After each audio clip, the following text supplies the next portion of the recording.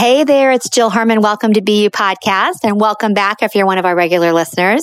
So I may sound a little different again, just like last week, I'm at a different location. So I'm doing this introduction from my iPhone. Last week it was Portugal. I feel so fancy saying that. And this week it's Nashville, Tennessee. So hello from Nashville, Tennessee. And let me tell you about this conversation. So I had been looking for a money expert to have another episode on money because it's such an important topic and it's connected to so much. And so many of us avoid looking at our relationship with money because it's so polarizing and it's so triggering and it's so freaking uncomfortable. And it's easy to ignore and it's easy to put on the back burner. But I wanted to have someone who could come on here as a trauma-informed life coach, money expert, and I found one. You're going to love this episode, and it's going to help you and your friends and everyone you know because it's not a superficial chat about money. It is a look deeper, like a deep dive into what's underneath our relationship with money. And how can we really relax and be at ease with money without needing to make more money, by the way? So I love this. I loved the conversation. I loved our guest. And let me tell you a little bit about her. Selomé Samuel is a certified trauma-informed financial and life coach who wants to help people realize that anyone can be good with money. Anyone. She's also a creative who, through doing her own work around money, realized how much money stress can hijack our creative energy. She believes that work around money is deep and has the power to ripple out for generations.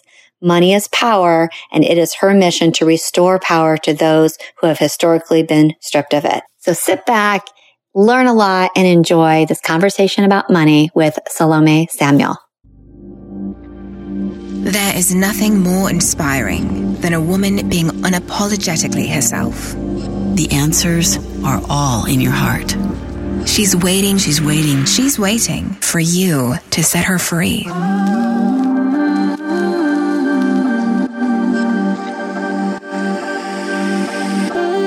Welcome to BU Podcast. I'm Jill Herman, and I am so glad you're here. I was broke, insecure, and craved approval. But with grit, hustle, and sacrifice, I still built a successful multi-million-dollar business. 10 years in, burnout, I slowed down and looked inward.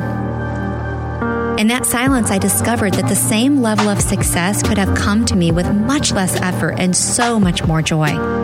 That's when I threw out the expectations of the world and chose to unbecome every single thing I thought I was supposed to be. And the real me was uncaged. It was far from easy. And in this podcast, I'll offer my entire journey as a roadmap so that if you're ready, you can finally be you.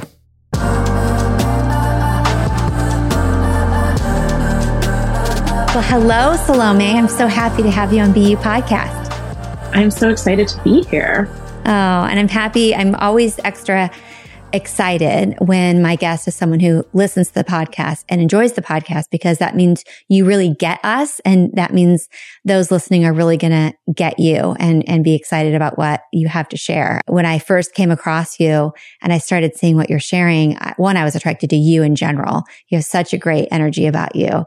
But I love that you teach something that most people and most coaches shy away from, which is everything about money. Even the word money, starts to trigger people. So before we get to that, even though I've already told them about you, I would love to start with how in the world you got to the place where you are coaching people all around money. So how did that happen? And you can share anything else you'd like to share about yourself.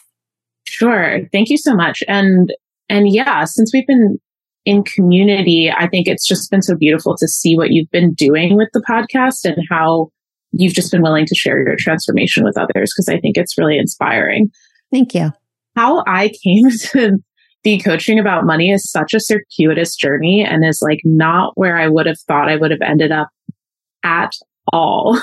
So without making it my complete autobiography, I went to school for visual art and I went to a private college that was super expensive. I took out a bunch of loans and then I graduated in 2009 in the midst of the recession. So I just found myself in a really tenuous financial situation where all I ever knew that I wanted to do was work creatively. I ended up moving to New York. I ended up getting a job doing things that were related to creativity, not necessarily visual art, which is what I studied, but in music. And I was like, I'm doing it. I've succeeded. I'm paying my rent. And then I had the reality of like having to face all of my loans and getting a 5-figure tax bill when a job paid me essentially as like a full-time freelancer, even though I was really should have been an employee. And so I had this moment where I was facing off with $100,000 of debt almost. And I just had no idea how I was going to be able to pay it. I was like, all I can manage is like feeding myself and paying my rent. And it seemed so overwhelming. And that was probably like my initial turning point or initiation where I realized that things had to change. And I went on my own, personal finance education journey. And a few years later, I was in a much better place. Not to say that I like had paid off all the debt or anything, but I was at least making progress. And then the more that I started to talk about it with other people, I realized that I had been living under this false assumption that like everybody else had it figured out and it was just me who was struggling. And I made these assumptions that like my friends who grew up with money, because, going to a school like I went to, there's a lot of people who have money there. And I was like, they all must have it figured out. And it's just me. It's just me because I grew up with like a single parent or because I'm a woman or whatever stories I was telling myself. And then I realized that there was just so much need in this space, especially among people like myself who are women of color, first generation, who were trying to pursue careers, being artists, being musicians, et cetera, in New York City, but they were unable to do it because the money stuff was like getting in the way. And I could see that for myself as well, where I was like, I am not actually free because I essentially like have like this debt is like chaining me in a certain way. And the way that I'm feeling about what I even deserve is keeping me in this spot.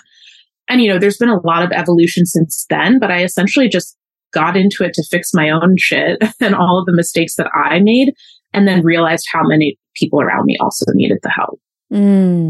Okay. So what do you find when you said that you had this story, which is like my running story since childhood about everything? I'm the only one.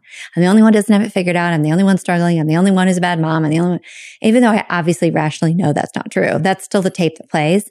So when you say that you had that thought about finances for yourself, when you started not just having conversations with people, which led you to this career, but after you established this career and started coaching people, like really digging into the dirt with them, what are some common stories, maybe some common themes, some common tapes that play for women, no matter their ethnicity, no matter their age, no matter if they came up with money or didn't come up with money? What are some things that you have noticed over and over again? Yeah, I think a really common one and one that I identified with for so long was that I was bad with money, that like being bad with money is something you inherit. Like it's an inherent characteristic about you that can't shift. Like you're either bad or you're good. There's no movement between the two poles. I think other ones are that it's noble to be poor or it's like bad to want money. And of course, there's tons of nuance that can go into this, but I think that there's so many subconscious things that can be blocking us. Other ones are that, the reverse of that is like, it's evil to be rich or rich people are evil or greedy or amoral.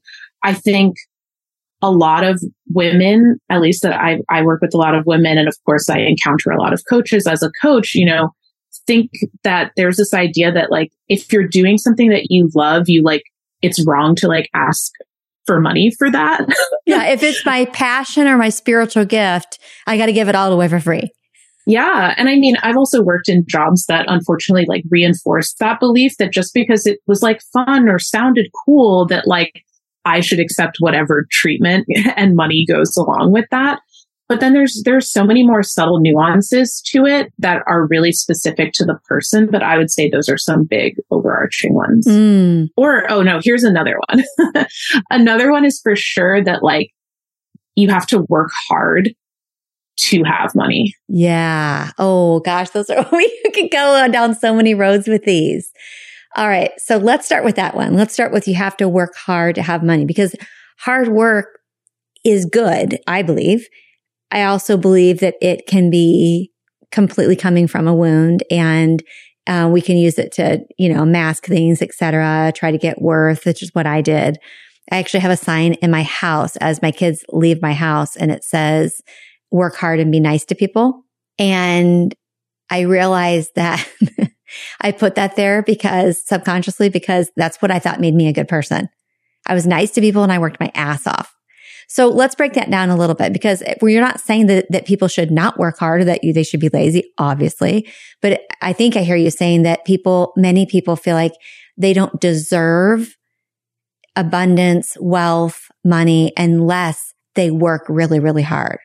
So how does that look? Yeah, I think it can be that they don't deserve it unless they work hard, or that it's a prerequisite. Like, to have money, you have to do this thing. It has to be hard. There's no way that it could be easy. And I can at least speak from personal experience, because this was my story for so long.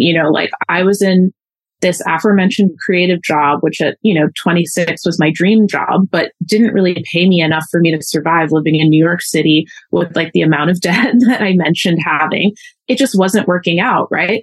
But then my default narrative, because of how I'm programmed, I guess, was that I have to just work multiple side jobs. I have to work on the weekend in addition to my full-time job. I have to take gigs DJing or taking photos or babysitting or doing whatever, because that's the only way that I can understand to get money, is just to add more hours, instead of believing, right, that I could deserve for it to be easy, or that I could deserve to have a job that pays me. I could have one source of income that covers everything that I need. And I think it's such a trap, right, for so many reasons. And we could go so deep into this, because it's yes, there was the overworking out of necessity and the scarcity of what I believed that I could make. But then there's also a way in which, it keeps you exhausted. It keeps you distracted. You don't actually have the time or the energy to really look at those things, because you're literally not sleeping. Mm-hmm. Yeah. And it's that whole story of, and I know not everyone can relate to this, but I believe a lot of people can. It's that whole story of, if I don't work really hard to get it, like you said, I don't deserve it. And I don't deserve it because I'm not enough by myself. I have to prove myself. So the working hard is proving myself somehow. And it is interesting, because it makes some people picture the law of attraction, where I'm just going to envision a gold chain and it arrives on my doorstep, right? And there are people that believe that. But I know that what we're talking about it's like a marriage of that, where yeah, it's going to take effort. You've got to get off your butt. You've got to get uncomfortable. You've got to show up. You got to be consistent. But like you said, it doesn't have to be so hard. It gets to be easy. That's a big statement. I mean, that rocks people's world. When I heard that, Selomé, I was like, what? It just felt so, I'll say wrong. It felt wrong. How could it be easy? And like you just said, I don't know, maybe if you thought you were worth more, you would just get paid more at the one job. Exactly. It's such a trap. Or it becomes, like we were talking about with the bad with money stuff, or shame, which is obviously so related to so many people's relationship about money. I was like, maybe it gets to be easy for them because of these reasons, but not me. I'm the one for whom it must be hard. And, I know that not everyone has my exact same lived experience, but I think that there are so many of us that hold on to these factors of our identity as the reasons why we can't have the thing. So for me, it was because I'm a woman, or because I'm Black, or because I'm young, or because I didn't grow up with money. Those are the reasons why it can never be true for me. And everyone has their own versions of that. And it's not to say that if you grow up with money, you also don't have that. I've talked to plenty of people who are well, yeah, but I grew up with money, but now I feel guilty about even wanting money. Or I grew up with money, but my parents didn't actually teach me anything. So I'm even less equipped than people who had to work for it their whole lives, So there's just so many ways that these stories that we tell ourselves can really impact our day to day. Yeah, it's interesting because, you can grow up, I grew up with no money, and I had an unhealthy relationship with money, but it wasn't because I grew up with no money. It's because of the way my parents spoke about money and spoke about people who had money and they were bad and they were snobs and look at them and they think they're all that. And the arguments in my home were constantly about us not being able to pay our bills, or our, oven not working, our phone getting shut off, not having a car. Like it was, there's so much trauma attached to it. And my husband grew up with not much money. I mean, his parents were both teachers, so they had some money, right? But certainly didn't have a lot. He had a very healthy relationship with money. He never felt like he went without anything, even though he did. He went without a lot. I always focused on what I didn't have because that's all that was focused on in my home. I'm going on a bit of a tangent, and it makes me think of like my brother and his wife. My brother is a physician. And obviously when you're in the beginning as a doctor, you're really not making anything. But, by the time he had kids and they were growing up, they were doing pretty damn well. I mean, she stayed home. He made a lot of money. He did also like side things because he's a little entrepreneurial around medical stuff. My point is they always had a lot of money. And all three of his children have different relationships with money, yet all of them are very healthy. And I'll say this isn't a parenting episode, but one thing I wish I would have done that I never did based on how I was raised, right? And my own trauma and head trash around money, but that my brother did do, that I watched because I babysat their kids, is that their kids were always told, like, mommy and daddy have this money. Like, we've earned this money. You get to enjoy the benefits of it, but it's not yours. Right? And that sounds kind of mean, but they always knew that they got to enjoy it. It was theirs while they lived there, but they had to make their own way. So they had to like do chores from the time they were 4 years old, et cetera, and really value hard work without feeling like they had to sacrifice themselves to have money. Anyway, it's like the only example in my life where I feel like it was a very healthy way of looking at it. But my point is, just like you see with your clients, they have 3 children raised in the same home by the same parents, and they all 3 have a completely different relationship with money. So I guess I would say, how does that happen? I know you're also highly trained in, trauma and somatics, and it looks like you just talk about money with people, but you go very deep into the nervous system. How do 3 people in the same home with the same parents, who also the parents were making the same amount of money their whole lives, come out with 3 completely different relationships with money? Yeah, that's a great question. And I don't think that's uncommon. I think that, the reality is all of us are wired really differently. And there's so many subtle nuances that, are above my pay grade, beyond my level of understanding. But it's like every pregnancy is different. Every birth is different. Every lived experience is different, regardless, just because of your personality, or it could be your gender, or it could be the age, it could be the things that are happening in your household around you. But, I think another thing that we learned, at least in our training, is that trauma is not universal. Like, there's not specific events that are across the board always traumatic. It's just like, what are you making it mean? And what is your nervous system interpreting it as?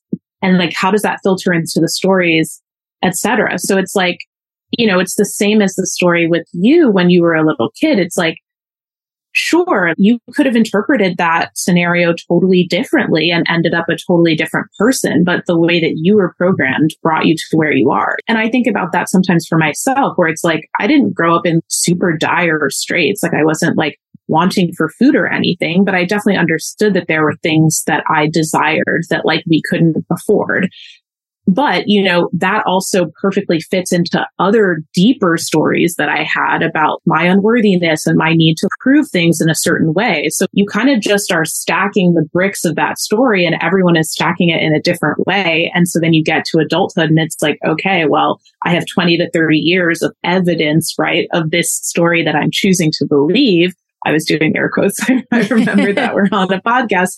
And it's not always like factually true, right? And I think that can be the hardest part as you start to do this work as an adult, and which is why I hope in the future more people are doing this with their kids. There is more education in school about not just money, like trauma and all of it, because you get to this reality, in quotes, right, that you think is true. And then when you start questioning it, you realize that everything is actually a house of cards and nothing that you believe is fundamentally true. Mm-hmm. And it's funny that after I asked the question, I'm like, it's kind of a silly question to say, how do those 3 people have a different relationship with money when there's birth order, there's just so much. But I just thought it was interesting that they look at money differently. So on that note, how would you explain, or what would you like to share with us, or what would you be willing to share with us about the connection between like the nervous system and the way we experience money, our energy with and around money, our thoughts around money, our relationship with money?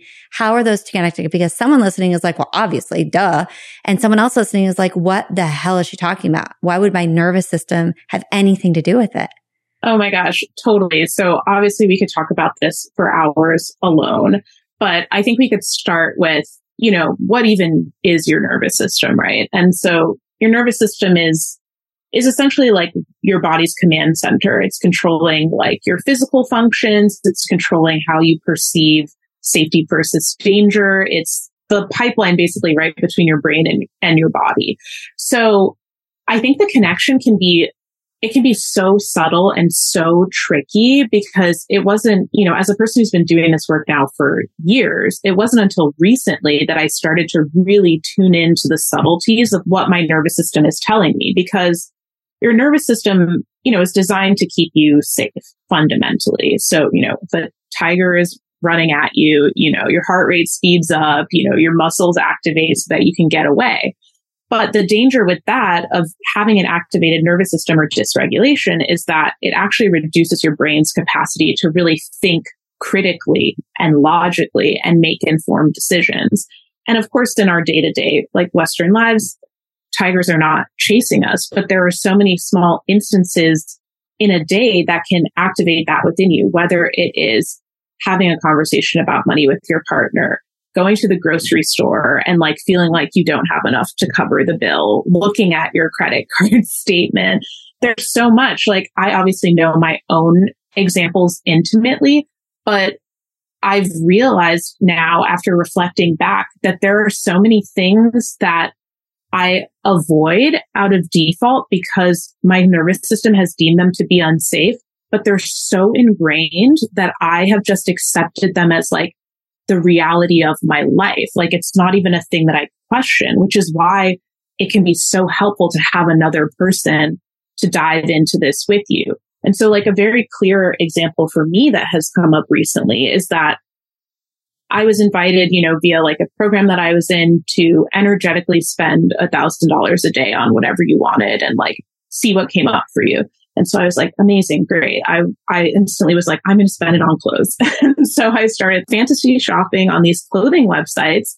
And then I realized as I was thinking about it, I was like, oh, my default is just to go to the sale, to just see what's left over. Like, there's no way I could get like the brand new thing at full price that I actually desire in my size, right? And, something like that seems so minor because it's like, what's wrong with buying stuff on sale, right? And like, some people think that clothes are frivolous. I personally think that clothes are really important, but I noticed that there was this way in which I was subconsciously limiting myself and constantly capping myself on my own desires.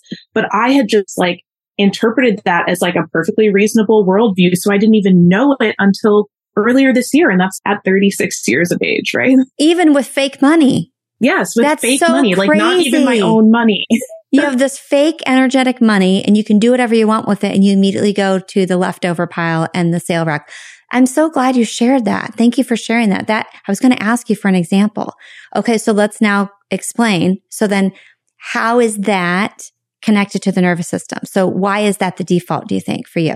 Oh, I mean, I think the default is because, as I mentioned, I grew up with a single mom. Like, we didn't have a ton of extra resources. I obviously had clothes, but in our house, clothes shopping was like once a year. It was like the back to school thing. We're going to the kind of discount stores and getting whatever we want. And so I remember in sixth grade or whatever being like, I really want this shirt from Limited Too. I really want these bell bottoms. There was like a real 70s moment happening when I was in sixth grade, but there was no way that I could have that thing. So, to like protect myself from the perceived danger of getting rejected by my mom not allowing me to have this thing, I just was like, oh, well, if we don't actually ever ask for the thing that we really want and we just settle for this, then there's no disappointment. There's no hurt feelings. There's nothing. So like, there is like a feeling of discomfort actually in my body that comes up when I think about spending above a certain amount on clothes.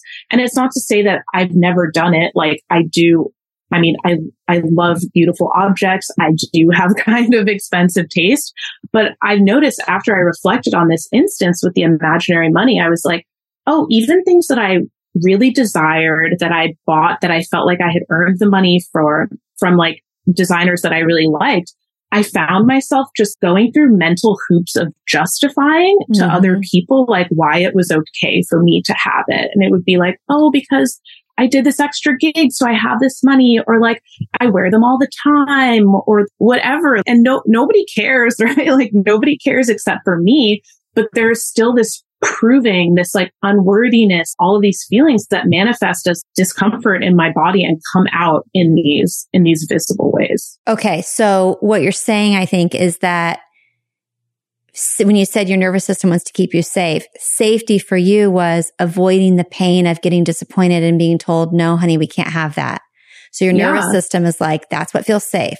So then now you're a grown woman and you have the money to do it, and your nervous system still wants to keep you safe.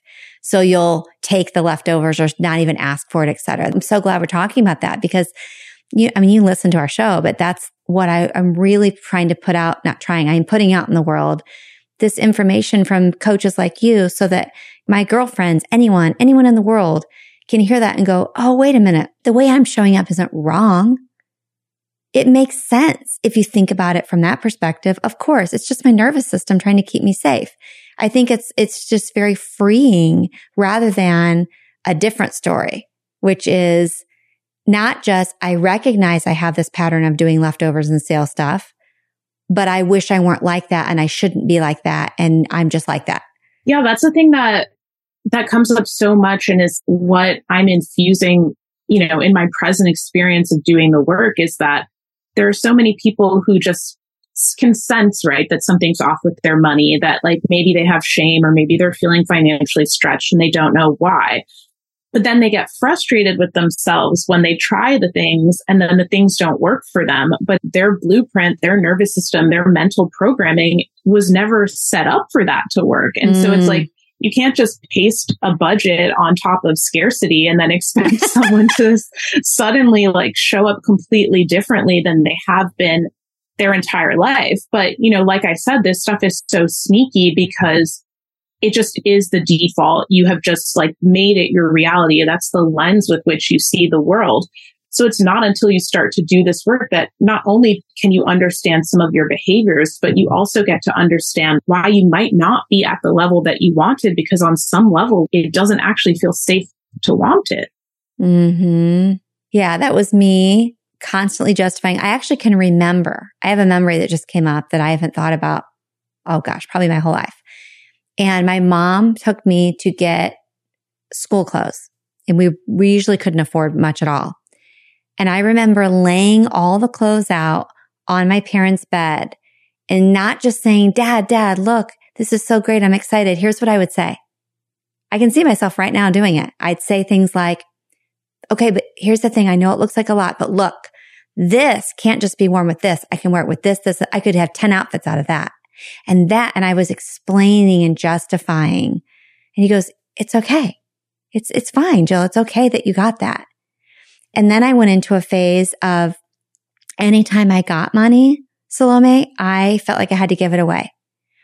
And I masked that behind, I'm just a really giving, generous person, because I really am a giving, generous person. But I realized that's not what it was. It's what you're talking about. At my core, my nervous system did not feel safe with money. And someone might hear that and go, I don't understand. If your parents were screaming constantly about money, you would think you wouldn't feel safe in the scarcity. But that's all I knew. And so I would get I'll give you a quick example. Okay. So back in my network marketing days, I won some big contest and I was handed $5,000 cash. Okay. Meanwhile, my partner at the time and children, we were, drowning in debt. He was unemployed. We had like hardly any money coming in and I had a ton of bills. And a man who made a lot of money in network marketing came up to me and he said, listen, I was brand new in the business. And he's like, I'm going to ask you to do something. It's probably going to make you uncomfortable. I would like you to take First of all, $1,000 of that 5,000 and spend it on yourself. And I don't want you to spending it on bills. I want you to spend it on yourself. The second thing I want you to do is put $100 bill, a crisp $100 bill from there in your wallet and keep it in there all the time. You never spend it, but it's just to remind you of what you deserve and what you have and what you are, etc. So because of my nervous system, because of my blueprint, as you said, I remember we got out of that and I spent probably at least $1,000 on it on my team, buying them drinks, buying them because I felt guilty for having it. I felt like I owed them and I also felt like I didn't deserve it. So I blew a bunch of money there, bought everybody lunch in, I think, the airport the next day. But in the airport coming home, there was a woman who was working in one of the drugstores, in the airport. And I was like super, super sick from the airplane. And she was so kind to me. And she got me some Dramamine and she stood next to me. And now the truth is, I do feel like God, higher power, whatever word people want to use, I do feel like God was saying to me that it would just make her year if you surprised her and gave her a little, like a tip, right? What did I do? $500 cash. Now you might go, that was so nice of you. Well, it is really nice unless it's coming from your own shit. I felt guilty for having that. It was like burning a hole in my wallet. I couldn't take it anymore. And she was older. She was overweight. She was in a marginalized group of people that I just had this assumption she had a hard life. She was working in an airport. And I was like, I'm just going to give her this. And I gave it to her. And her response wasn't what I thought it should be. I wanted her to be like, oh my gosh, thank you so much. She was like, oh, okay then. Thanks. Put it in her pocket and walked away. And that's when I realized I gave it from the wrong place. But anyway, I'm digressing and taking bunny trails, but it's because I didn't think I deserved it at the end of the day. That money was gone. I never spent a dime on myself. When I got home, whatever was left, $3,000 or whatever was left, I handed it over to my spouse at the time and said, hey, put this on our debt. And someone might say that was smart, but I didn't even keep $10 for myself. I did nothing for myself. I was a total martyr about it. So again, I guess, that's an example of the whole blueprint driving the bus. Yeah. And I think that's not really uncommon. And thank you for sharing that because I think there can also be this like really shaming narrative that I also used to fall into as a person with debt, where I was like, oh, well, all of my extra money should be going to debt. And I don't deserve anything because I'm such a sinner, or like whatever thoughts that I subconsciously had. But then it's like you create this cycle of just such deprivation and scarcity that it's actually just really horrible. And, in my case, then led to me impulsively overspending on things because I felt so deprived in this one area. But then directly related to the example you're sharing, like that comes up for so many people and came up for me because I think so many people think like, if I just get X amount of money, like that will solve the problem and there will be no more issues. But like when you're not actually wired to hold on to it, you just find ways to get rid of it because you feel uncomfortable. And that's what I did. I finally found myself having a salary job at the level that I had always dreamed of desiring. And one would think that I would then come out with like so much savings and all of this stuff. I did save some money, but I just found new ways to spend it because my body was not actually comfortable with having that level of abundance. Mm-hmm. And what about the story you said a lot of your clients have? I'm just not good with money. Yeah, I think this is like a real... I work with a lot of women, as I mentioned. I think it's a very common narrative that women feel that money is like this numbers, like masculine thing. That's the dynamic we see in so many partnerships where it's the man handles the money and the woman just doesn't ask any questions about it because he knows something different that I don't know about it. And I think it's really just an identity question. I think so often our identities get so pounded into us. And so we find it so hard to see outside of what we perceive are our limitations. And I think especially with a marginalized group such as women, I think that can happen so often, whether it's about your body or your ability to work at the C-level or whatever, because I think it feels so fundamental to who we are that it seems impossible that it could ever change, which is ultimately not true, but the change is really hard. As with any of the stuff we're talking about in the personal development world, it's not like you just decide to wake up and love yourself or feel great about your body or have a different relationship with money. And it's easy. You have to like face off with all of this uncomfortable stuff. So not to mention, not only is it a quality that I think too many of us can falsely assume is fixed, but to shift it is actually really hard work and really uncomfortable. And a lot of people avoid that. Oh, yeah, it is. All of this work is hard. It's so much easier to numb, avoid, and just stay in our patterns. It's even though it causes problems, it is easier. It's easier. So when we were talking about the story of I'm not good with money, could it also be, because I'm thinking of a couple of my kids, one in particular, well, actually two in particular, who say that. It's like it becomes their story. And then they start acting that way more. And it can also be an excuse, I think. Maybe if it's not conscious, but it's like, if I just keep saying I'm bad with money, it's like a handicap. I can't help it, right? I can't help that I have no money, mom. I can't help that I'm overspending. I can't help that I'm not saving.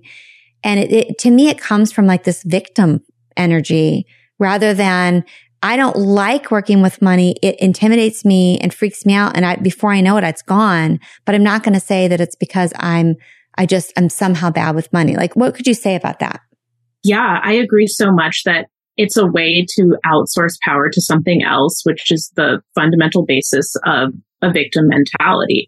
Because if you're the one responsible, then you have to do something. And as we talked about, like confronting that can just be so hard. And I think that, yeah, that's such a common thing that people do where either they'll deify money and money will be the solution to all their problems, or it's just like, I'm fundamentally doomed and money is evil. So why would I even want that? I think that, yeah, I think personal responsibility is uncomfortable and is not really the way that our culture is super set up, right? Like, I think even when we talk about personal relationships, whether it's a breakup or parenting or whatever, we always are talking about fault, like whose fault is it?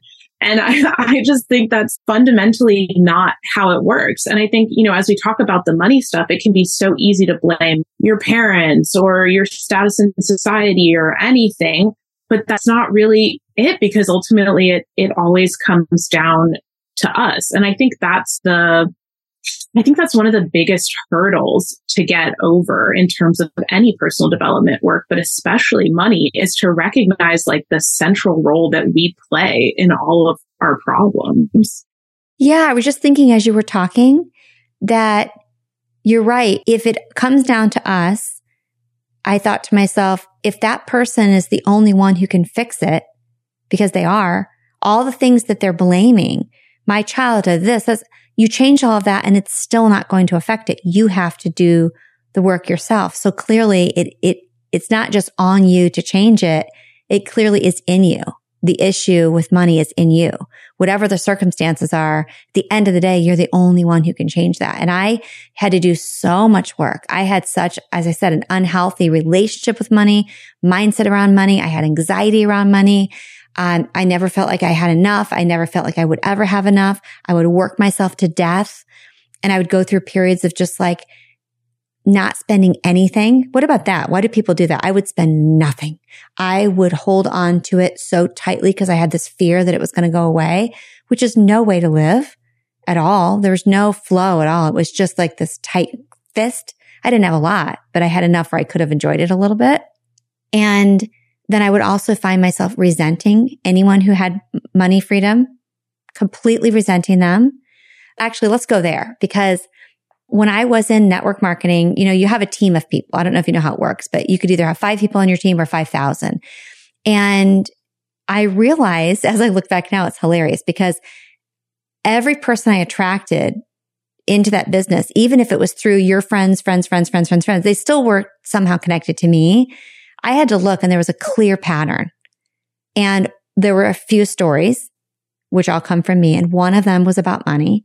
And I had a lot of what we'd call wounded healers. I had the massage therapists. I had the energetic healers, the nutritionists, the whatever, good, kind people who really wanted to make a difference in the world. They loved people and they truly wanted to make a difference and help people. And they were coming into my business because they believed in the product, which was a health and wellness product. So they wanted to help people. But then here's the big but. They needed more money. They were mostly broke, but they were uncomfortable doing what I was asking them to do so that they could sell the product that they said they wanted to help people with so they could help them and make more money. They always fell flat. They never did anything. And then they ended up blaming the business on it. Let's talk about the wounded healers. And if someone's listening, they're like, I'm not a healer. The wounded mindset of, I have to just give and save the world and help everybody else. And I don't deserve any money and money's bad. Yeah, I think it's related to the same notes of deprivation and stuff that you were talking about from the earlier story, is that ultimately I think it all comes down to shame and unworthiness, which, shame is not like the sexiest topic to talk about, but I think it's the thing that is at the root of all of the problems that we're discussing, right? Because there's on some level that they don't believe that they're worthy of having the stuff, whether it's abundance and etc. So for as much as they want to help the people, this way that they view themselves is just blocking them. And then to go back to the deprivation, because I felt that so deeply when I was first facing off with my debt, I think I was in this space where I believed that because I had the debt or because I didn't make enough money or whatever, that I had gotten myself into this situation. And so I deserved to be punished. And so the way that I would punish myself was to not allow myself to do the things. And, it sounds like so straightforward when you say it like that, but so much of this stuff is so subconscious that people can't even understand why they're making the decisions. Because even if we zoom out from the wounded healers and we're talking about everybody, like everybody has wounding. And most of us are making decisions from that wounding, whether we're conscious of it or not. And the work of healing is to just become a little bit more conscious and then to decide if you want to make the same decision, right? Like, it's not like there's some perfect place where you get to and you've erased all of your past and you never get triggered and like nothing ever bothers you again. You just see it a little bit more clearly than you did before. Mm-hmm. And for me, I don't know if you agree with this or not. When I look at wounded healers, again, no judgment at all, just observing what I saw. Because when you have a sample size of thousands of people and you interact with them, and it's like the same story over and over. You probably see this with your coaching clients. I also see it with I might go for some sort of experience, let's just say, because I don't want to be specific, with someone who offers me a service that would be helpful to my body in some way. Okay. Because I do a lot of that stuff. I see a running theme with those people. It's a running theme of broke, but yet they're talented. They've worked hard. They have certifications. They're gifted. So there's also the storyline that if I'm a healer, or if I'm someone who's here to make a difference, that's incongruent with people who have money or like money or want money. It's like this good, bad thing.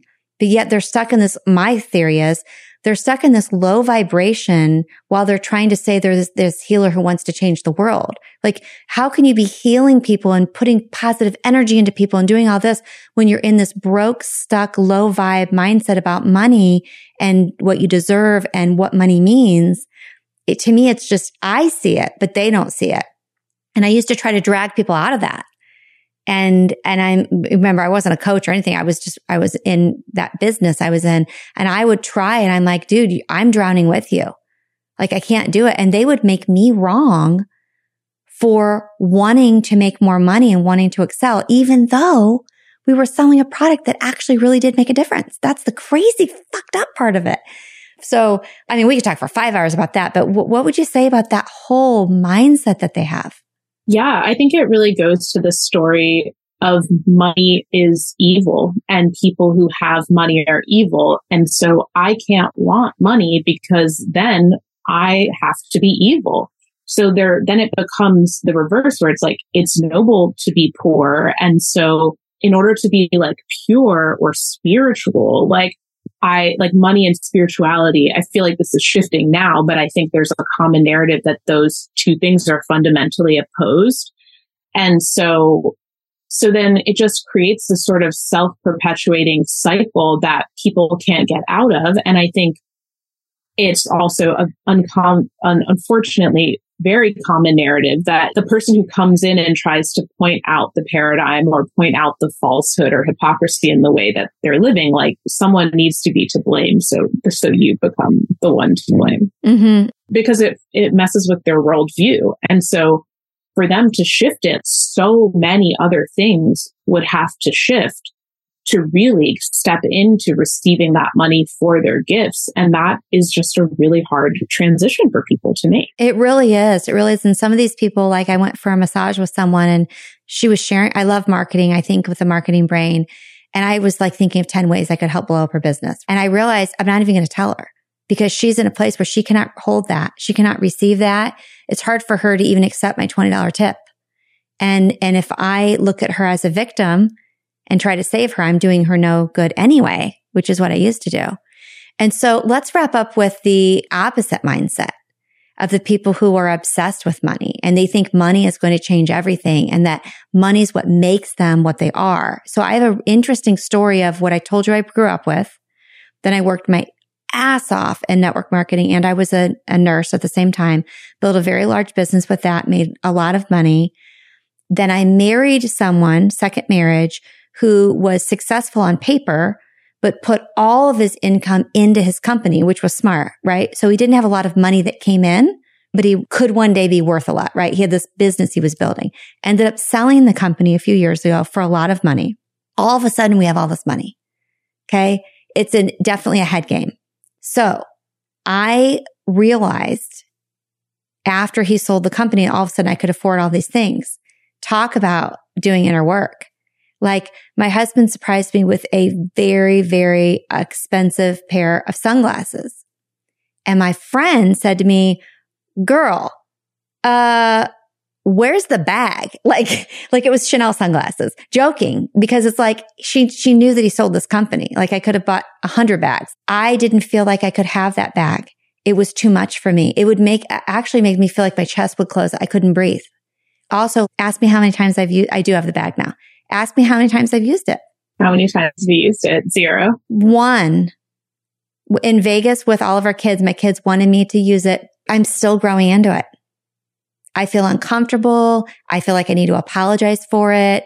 If I were around someone who didn't have a lot of money or it seemed like they didn't, oh God, I would hide it or turn it the other way. Or I'm telling you, getting ready today for my doctor appointment that I'm going to after I talk to you. I have a really, really nice watch. It's very expensive, but it's like my dream watch and I love it so much. It took probably 2 weeks for me to even put it on my wrist. Then it took another couple weeks for me to wear it out anywhere. Then it took a couple more weeks to be able to wear it 2 days in a row. I was getting ready for the doctor's appointment today. And I swear to you, I'm not proud of this. Like I'm not trying to be noble here. And this is like effed up. You know what I thought to myself? You know what? I'm going to the doctor's office closer to downtown. I'm not going to the one out north. I would just feel so ridiculous. Look, I'm not walking in a ball gown. I have jeans and a shirt on, but I'm telling you, this is my issue. What if there's some mom there who's pregnant and she's barely even paying her bills? And then I waltz in there and I sit next to her with this watch. It's ridiculous. But that is the conversation I had in my head. But you know what I did? I forced myself to put it on anyway. And I forced myself to do, because I've been doing the work, right? To say, A, I'm not responsible for how she receives me. B, I'm a good person. This watch doesn't define me. I like it and I need to get over it. But anyway, I know I just talked a lot, but let's just flip it before we close on the people who are obsessed with money. They're not afraid to have it. To me, it's the other side of the same coin. It is the other side of the same coin because it's really just the shame and unworthiness just masked with the money. You know, I think that that's how we can end up in these scenarios where people are super, super rich. I'm not saying this is every rich person, right? But like people can be super, super rich, but the way that they get their worth and their validation is just by more and more and more. So they have to build the other company. They have to sell the company. They need people to see them as worthy. And that's why they collect all the things. They have the fancy bags, which is like not to say that fancy bags are inherently wrong, right? It's just the come from of how you use it. And even myself as a person who didn't think that I identified that way, I still would find myself in situations where I felt out of place financially. And so I'd be like, well, I have to dress a certain way in order to be accepted. And so I have to carry this kind of bag or have these workout leggings or like whatever story that we want to tell ourselves. So, you know, it is really just the other side of the shame and unworthiness, believing that like inherently who you are is not enough without all of these accoutrements and the money. It's the same as people keeping themselves poor and depriving themselves because it feels more noble. So like, this is a thing I was talking about on Instagram where I was like, money is just neutral. Like money is not actually good or bad. The designer bag is not actually good or bad. The fancy apartment or car or whatever is not actually good or bad. It's just, why do you want that thing? If it's because you really love the stitching and it just makes you feel so confident and sexy whenever you put on your Chanel bag, then like, and you can afford it, whatever that means. That's like kind of a controversial phase, but I guess instead of affording, I'd like to say like you're prioritizing that versus something else. You're choosing to prioritize that over something else. Then I think that's all good. And, you know, I think that another one of my revelations recently, or things that I'm willing to admit more publicly, is that I used to judge those things and like vilify those things in other people. Cause I'd be like, oh my God, that's so silly. Who would spend that much money on a bag? Me or too. like, Me who too. would spend that much money on an apartment? And then it's not until recently, after like doing all the work, right, that I had to sit down and be like, oh, it's because on some level, I don't believe that I deserve that. And I don't believe that I can have that. So it's just like the stuff with my mom and the clothes where it's like, I have to make it so out of reach. It's like, that's for those people who are so silly and vain and superficial and not for me. So it's like the point of this all is that it's all neutral. Everything is just the stories that we're telling ourselves about this. And it really comes down to how we feel about ourselves and our self-worth. That is important. But, you know, these are things that I still struggle with. And, you know, I'm grateful that I have more awareness, but sometimes it'll be like, it took me, okay, quick story is that I live in a really small apartment. It's dusty. It's old. It's like New York City. And so I was like, well, now that I'm here, I wanted to get a vacuum, like a fancy vacuum for myself. And I was like, I'm going to get a Dyson. But I was in a space where I was like, there's no way that I could spend $400 on a vacuum. Like, that is crazy. So I went this super circuitous route, bought this used one that like didn't work that well, was kind of funky, actually it was like a negative experience using it. But it took me like 2 years of holding on to that to finally be like, what am I doing? Like, I just have to buy the actual thing that I want. So this is my baggage, is that I'll buy like the budget version. And it's the same with the clothes, I guess, now that I'm talking about it. I'll buy the budget version and then eventually I'll get sick of it. And then I'll be like, okay, we actually just have to buy the thing that we actually wanted. But then once I bought it, I was like, well, sure, there's a way in which like buying the fancy vacuum could be a status symbol. It's like in the background of my coaching calls. It could like show up in an Instagram post. But the reality is that like, I just really like my apartment feeling clean. It like soothes my nervous system. It's really pleasurable to use. It also is like purple and red. I'm looking at it right now. And it's just it makes such a small part of my life actually enjoyable and better. So to me, it's like that come from is totally different than some of the things I had been doing before, whether it was like buying the leggings or the clothes or the shoes, etc. So all of this is to say this stuff is so sneaky. It's so deep, but we get to just peel back layer by layer. Nothing is inherently bad or wrong. I'm not bad for like putting myself through that 3-year vacuum cycle. Like, do I hope that it can shift in the future? Yes. But I also get to recognize that I'm a human and this is just the baggage that I was programmed with. And I can shift my relationship with money, even though that's not a thing that I believed in the past. I hope our listeners hearing this whole conversation, I'm so glad. Thank you for not making this just a big teaching episode, because you have so much knowledge. You could just teach. I'm glad you were willing to have just a conversation. It was like two friends chatting about money. One of them happens to be pretty knowledgeable about it. But I really loved this, that you gave us some of your stories. You let me tell some of my stories. I think it's really nice for people to listen and learn that way rather than just be taught and talked at. So thank you for that. Let's kind of wrap with, I'm going to share what I hope they get out of this. And maybe you could share too. I hope from what I've heard from you that our listeners got an understanding that the way they treat money, interact with money, etc., is not bad or wrong no matter what. And there's a lot underneath that if they just are willing to peel back those layers, like you said, with a coach, with someone who can help them, they're going to find a direct correlation between however they interact with money and how they feel deeply at their core and the state of their nervous system. And I also hope they realize that I think you sharing some of the common patterns, they realize that they're not alone. It's not just them. No matter how much money they have, it's okay to say, oh, you know what? I may have money, but I totally have shit with money. Or they might hear this and have not much money and say, you know what? I actually have a healthier mindset about money than I realized. So what do you hope that they got out of this?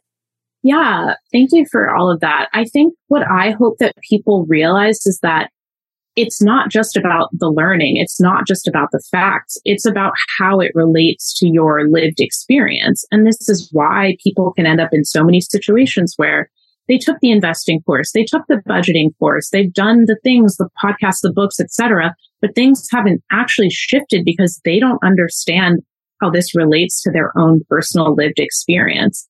So I hope that people can realize that the deep work is almost necessary to shift this stuff, as challenging as it can be, but that everyone also struggles with this stuff. It's so universal. And I think that the more that we can reduce the shame and the stigma around this, even me as a money coach talking about my fucked up beliefs that I still have to work through, can show people that it's okay to not be perfect about these things. And it doesn't have to be, it's not going to be easy, but it's definitely possible. So I also want people to see how, we're talking about money in this conversation, but we could expand to almost anything else in your life.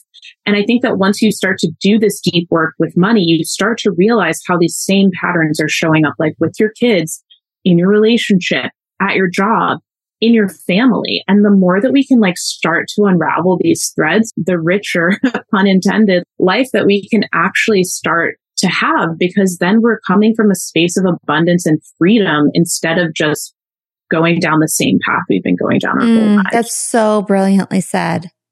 And the thing that just came to me as you were talking as well is that, we have a lot of people who listen who are looking for coaches, and I don't have anyone on here I don't recommend, and I recommend you highly. But I was just thinking, and one advantage of working with you is that someone might not be ready to dig into all the deep stuff. They can just start with conversations about money because it's all connected anyway. And then the benefit of getting help with the relationship with money is that, as you said, it's going to improve every other aspect of their life without even realizing it, because this is just such a reflection of other stuff. So if they do want to learn more about you, I'm assuming Instagram is your favorite place. I know you also have a website. Yeah, Instagram is the easiest way. It's Net Positive Money.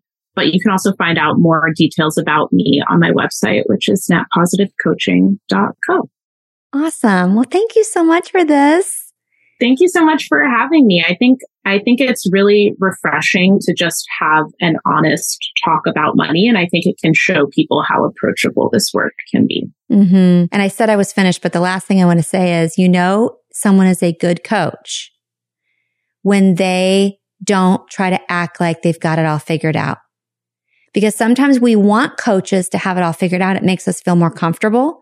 And someone might hear that and go, well, I don't want to pay her to coach me because she should have it all figured out. No, you want the coach who's willing to say, look, I'm ahead of you. Trust me, I can help you, but I'm not perfect and you're never going to be perfect. And I thank you for saying those things. It's very refreshing. Thank you. It was an evolution in my own journey, because I think there was a moment in the past when I had been maybe a few years into doing this work where I might have thought that I had it all figured out and that I finally had arrived and that I was good at money. But then through deeper work, some of it through my deeper coaching training, I realized that, that was all still just a coping mechanism of control and perfectionism and all of the same shit. I had just like dressed it up in a different way that was more acceptable. And yeah, I think that because there's so much shame in money, like it doesn't feel awesome to admit like mistakes or challenges that you're having to someone who seems perfect. And so if you're not going to be willing to be open and go all the way there with me, like we're not going to be able to get anything done and nothing's going to shift in your life. So it just doesn't really serve anybody. But it was a journey to get here. I will say that. I'm sure it was. Okay. Thank you so much. And please, everyone, share this with your friends, text it out to people, tag Selomé on Instagram so she knows that you heard the episode. And if you haven't given us a rating or a review, especially if you're a first-time listener, we would appreciate that so much. And we'll see you next week. Don't forget to breathe, love yourself, and surrender.